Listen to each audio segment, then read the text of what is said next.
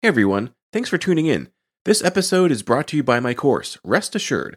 If you've been struggling with falling asleep, or staying asleep, or just not waking up feeling well rested, you've come to the right place. Cognitive behavioral therapy for insomnia, or CBTI, is the gold standard intervention in the management of insomnia. Rest Assured is a digital course that walks you through CBTI, step by step, with everything you need to succeed. Each of the 6 weekly modules guides you through some important background information for the different techniques, explores the evidence-based techniques in detail, provides multiple examples of exercises so you can find the one that works for you, and reviews the work you've completed since the last module. And Rest Assured is just not another DIY left to your own devices, but rather, you get direct access to me, a board-certified sleep physician, in twice monthly office hours, where you can ask me face-to-face any questions you may have about the course material. So check out www.wellrestedmd.com/RA to learn more. That's wellrestedmd.com/RA, or just head to the homepage and click on courses to learn more. Enjoy the episode. Hey there, friends and neighbors. You're listening to the Well Rested Podcast, episode number 64, Sleep Restriction. I'm your host, Dr. Joshua Lennon. If you truly want freedom from insomnia, you may need to add in some restrictions. In this week's episode, we'll take a closer look at sleep restriction therapy, how it differs from sleep deprivation, and new evidence on how it can help you sleep better. Back in episode 16, I introduced some of the behavioral techniques used to treat insomnia, some of which is based on this Pavlovian response to tightly associate the environment of the bedroom in general, and the bed more specifically, with the act of sleeping. One of the most effective ways to do this is with a technique called sleep restriction therapy, discussed again in episode 44 on cognitive behavioral therapy for insomnia. Sleep restriction therapy is definitively not about restricting sleep duration, but rather about restricting the use of bed to just sleeping. What ends up being eliminated in sleep restriction therapy is therefore not sleep, but unnecessary and often problematic time awake spent in the bed. Later in the episode, we'll take a look at some of the demonstrated benefits of sleep restriction therapy, including a new study demonstrating a plausible mechanism of enhancing process S, the homeostatic drive of sleep pressure we keep talking about. Sleep deprivation, on the other hand, does intentionally limit actual duration of sleep, restricting the quantity of sleep itself, in stark contrast to restricting the extra wake time spent in bed as part of sleep restriction therapy. Sleep deprivation is associated with a whole host of nasty, which we first discussed back in the bonus episode on the value of sleep. Sleep deprivation is associated with an increased risk of death. Adults who regularly achieve sleep durations outside the recommended 7 to 9 hours in bed range have higher risk, and those getting less than 6 and especially less than 5 hours a night have substantial risk for death. In fact, a 2020 study from the National Health and Nutrition Examination Survey of nearly 8,000 respondents found that regularly getting 6 hours or less of sleep each day was associated with a 35% lower odds of having ideal cardiovascular health compared to those regularly achieving 7 to 9 hours in bed. Ideal cardiovascular health here is really just being in the normal range on a number of factors, including blood pressure, cholesterol, blood sugar, diet, smoking status, weight, and physical activity. So the less sleep someone achieved, the more sleep deprived someone is, the farther they are from normal ranges of basic cardiovascular health metrics. And since cardiovascular disease is the number one killer in the Western world, it is likely that sleep deprivation increases the risk of death partly through this effect of steering individuals away from normal blood pressure, away from normal cholesterol, away from normal blood sugar, toward a positive smoking status, away from normal weight, away from normal levels of physical activity, and away from normal diet. Speaking of diet, sleep deprivation, and not sleep restriction, is associated with several dietary changes. Sleep deprivation is associated with a significant accumulation of reactive oxygen species in the gut, causing oxidative stress, which may be one of the major causes of death in animals that are sleep deprived. Interestingly, use of antioxidants, dietary or otherwise, seem to eliminate this risk for death in animal models of sleep deprivation, indicating that this oxidative stress in the gut has some prime importance. One small study demonstrated that just 2 nights of sleep deprivation induced subtle but significant shifts in the gut microbiome, a shift which may in part have to do with this increase in oxidative stress shown in other animal models of sleep deprivation. fMRI studies have shown that sleep deprivation increases reactivity to images of food. When subjects are slightly sleep deprived, they had more activity in the brain region of the amygdala, the emotional reaction center of the brain. And when subjects were able to achieve adequate sleep duration, the amygdala quieted down and wasn't nearly as reactive when shown images of food, indicating that our emotional reaction to food is heavily dependent on whether we are well rested versus sleep deprived. This has enormous implications for the whole phenomena of emotional eating as a maladaptive coping strategy to stress. This data suggests, though it's not something they looked at specifically, but it suggests a mediating role of sleep duration in emotional eating, and that achieving adequate sleep duration, avoiding sleep deprivation, may play a part in helping individuals overcome emotional eating to feel better, eating to cope with stress, or eating to calm down. If the amygdala is less reactive when we see food on a full tank of sleep, perhaps emotionally driven behavior like emotional eating may be less likely to occur, something I think certainly deserves to be looked at more closely. A separate 2014 study of healthy young adults demonstrated that after a night of sleep deprivation, subjects were significantly more impulsive than when they got 8.5 hours of sleep. But this impulsivity was only in response to food cues. In fact, there was no increase in impulsivity at all in relation to any non-food items. So when we are sleep deprived, food in particular may trigger us to more strongly experience emotions, as well as increase the chances we'll behave impulsively.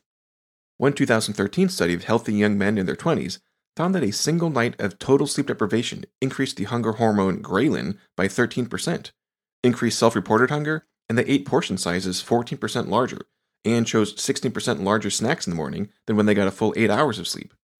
So from these last 3 studies, we understand that in the context of sleep deprivation, seeing food makes us more emotional, makes us behave more impulsively, all the while feeling hungrier, causing us to consume larger portions at mealtime and snack in between meals compared to adequate sleep duration. How is that going to play out?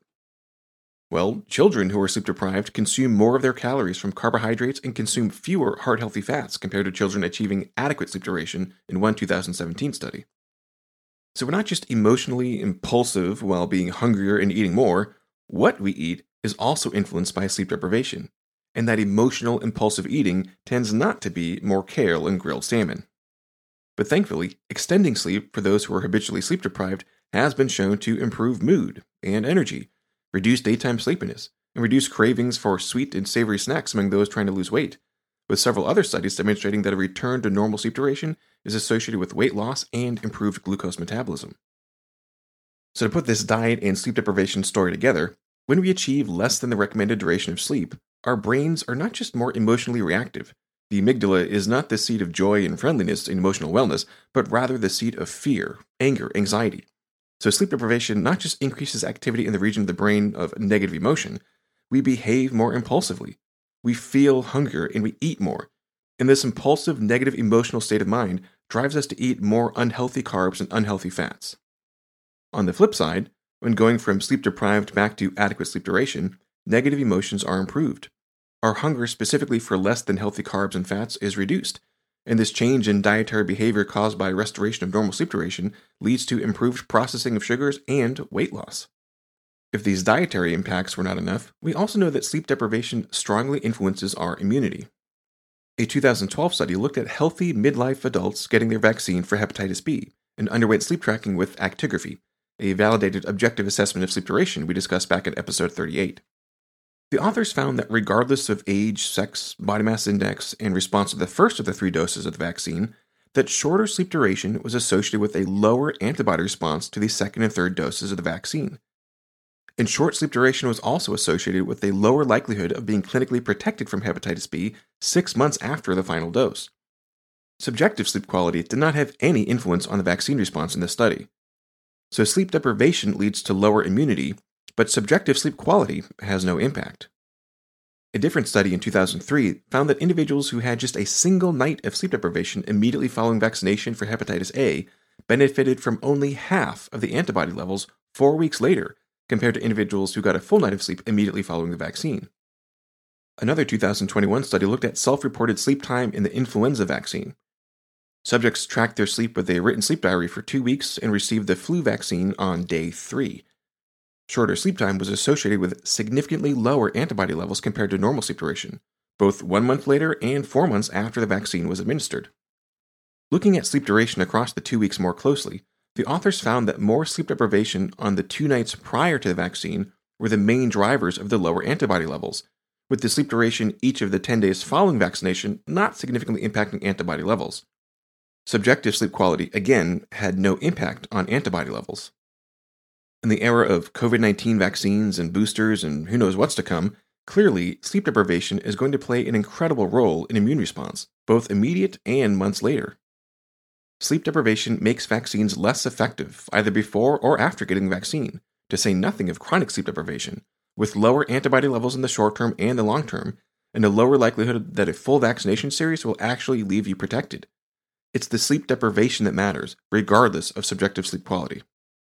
So clearly, sleep deprivation is bad for you, as we can see just from these two examples of eating habits and immunity, with many more far-reaching implications we don't need to go into now. So if you've been struggling with your sleep, and your doctor suggests sleep restriction therapy, he or she is definitively not trying to ruin your waistline or make you catch a cold. Sleep deprivation bad, sleep restriction good. So what does sleep restriction therapy actually involve? Basically, sleep restriction involves limiting your time in bed to just a little longer than your actual sleep duration. So this means getting a baseline assessment. Before any intervention, how long do you spend in bed? And out of that, how much time are you actually sleeping? We do some simple math, divide the sleep time by the time in bed. And this quotient gives us the sleep efficiency. How effectively are you utilizing your time in the bed for sleeping? We've discussed over and over how important sleep efficiency can be, that interventions to improve sleep efficiency have all sorts of downstream benefits on other areas of sleep quality. Like as discussed in episode 57, that improvements in sleep efficiency can improve dysfunctional beliefs and attitudes about sleep. That equation is simply time asleep in the bed divided by time asleep plus time awake in the bed. Mathematically, without doing anything at all to sleep time, you can improve sleep efficiency simply by reducing awake time in bed. And that's what sleep restriction is all about. So for example, if you're getting only 6 hours of sleep per night, and it's taken you 10 hours in bed to squeak that out, your sleep efficiency is 6 divided by 10, or 60%, which is pretty poor. A normal sleep efficiency is about 90% or higher. So for a normal sleeper spending 7.5 hours in bed, we expect, it is totally normal, to be awake about 45 minutes in bed. That includes time when you first get into bed before you fall asleep, as well as any awakenings that may occur across the night. So in this example of getting 6 hours of sleep from 10 hours in bed for a sleep efficiency of 60%, sleep restriction therapy would target some of those extra, useless, frustrating 4 hours of wake time spent in bed every night. And while you might get slightly different times from different providers, a simple way to do it is just by adding 30 minutes to the baseline established total sleep time as the new targeted time in bed. In this example, the new time in bed would be 6 hours of current total sleep time plus 30 minutes, or 6.5 hours of time in bed.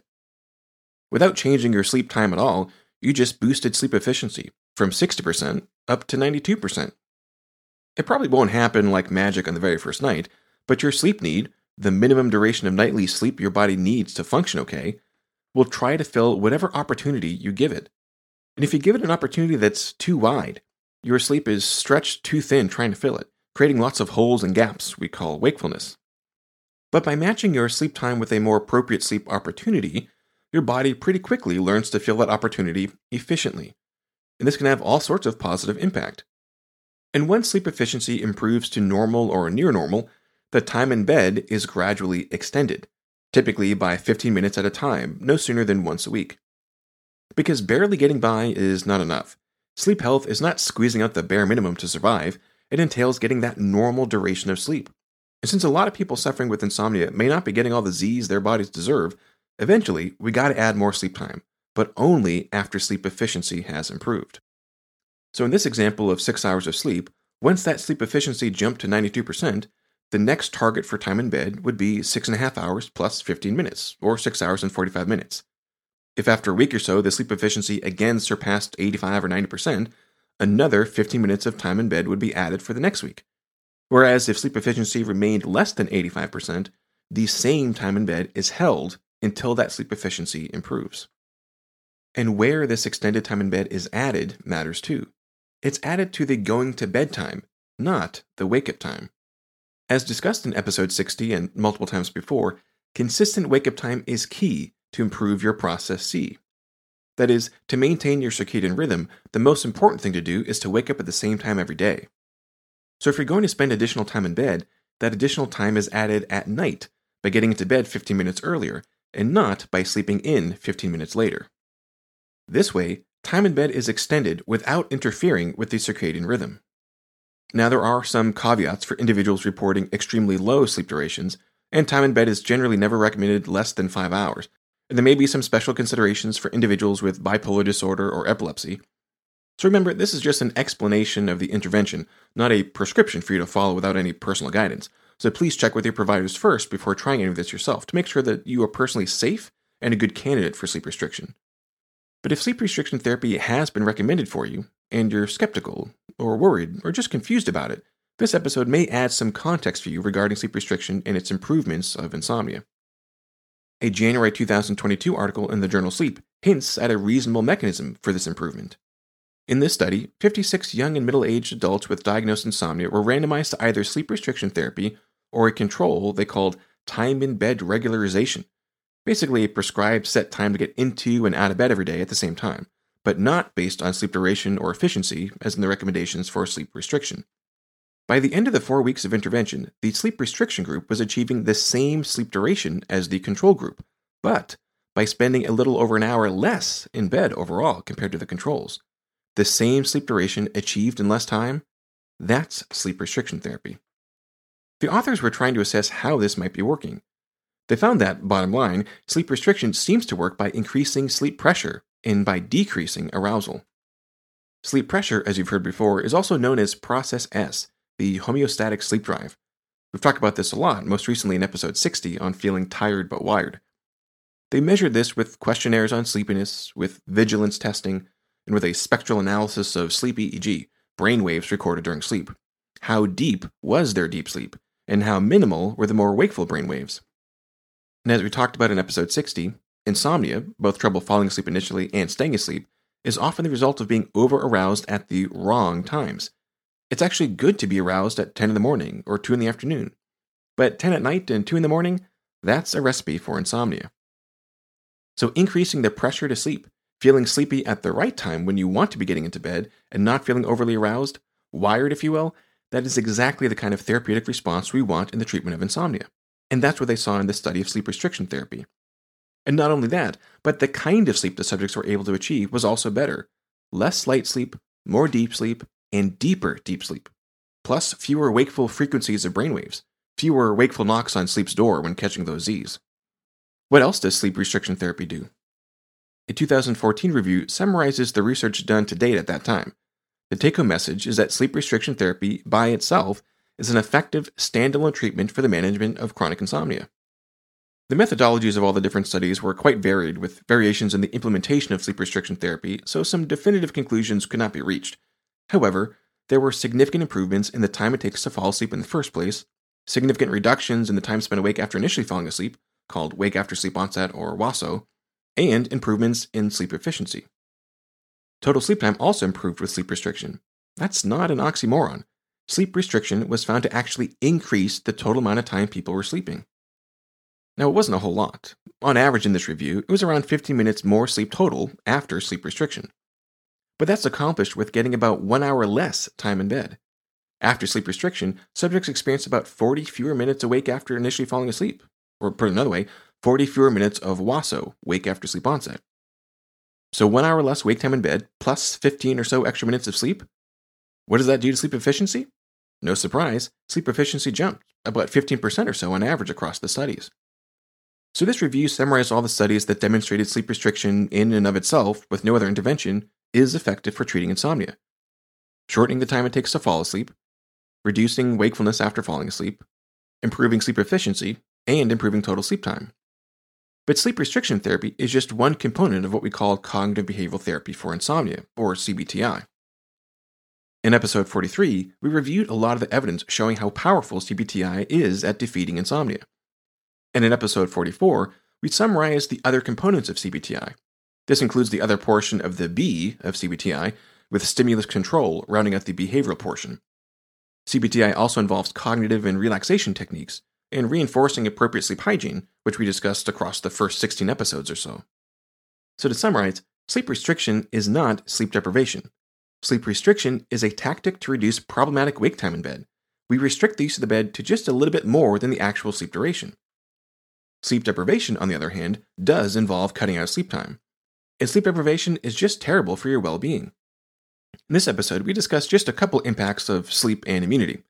Sleep deprivation makes it more likely we'll cope with stress maladaptively by emotionally eating. It triggers more negative emotions, makes us more impulsive in response to food, makes us hungrier and consume more than we would otherwise, and specifically consume more unhealthy foods like carbs and unhealthy fats. Conversely, going from a sleep-deprived state to feeling well-rested is associated with better metabolism and weight loss. Sleep deprivation also impairs our immune system. Being sleep-deprived either immediately before or immediately after a vaccine makes the vaccine less effective, lower antibodies by as much as 50%, and lower likelihood of being protected from infection, all thanks to sleep deprivation, regardless of how good or bad the subjective sleep quality was. Sleep restriction seems to work by enhancing process S, our homeostatic sleep drive, the pressure we need to sleep. With sleep restriction, we feel tired at the right times and less aroused at the right times. Sleep restriction shortens the time it takes to fall asleep, reduces extra time spent awake after initially falling asleep, improves sleep efficiency, and increases the total amount of sleep we get, contrary to the confusion caused by its name. Sleep restriction is effective all by itself, but it's typically one strategy used in part of a wider treatment called cognitive behavioral therapy for insomnia, the gold standard intervention for the management of chronic insomnia. If you haven't already, go check out wellrestedmd.com/day, where you can get a special download, a totally free cheat sheet. In this Day of the Life of the Well-Rested download, you'll find examples and timing of several morning and evening routines, the evidence-based best practices for wakeful days and restful nights. So head over to wellrestedmd.com/day to see these best practices in action.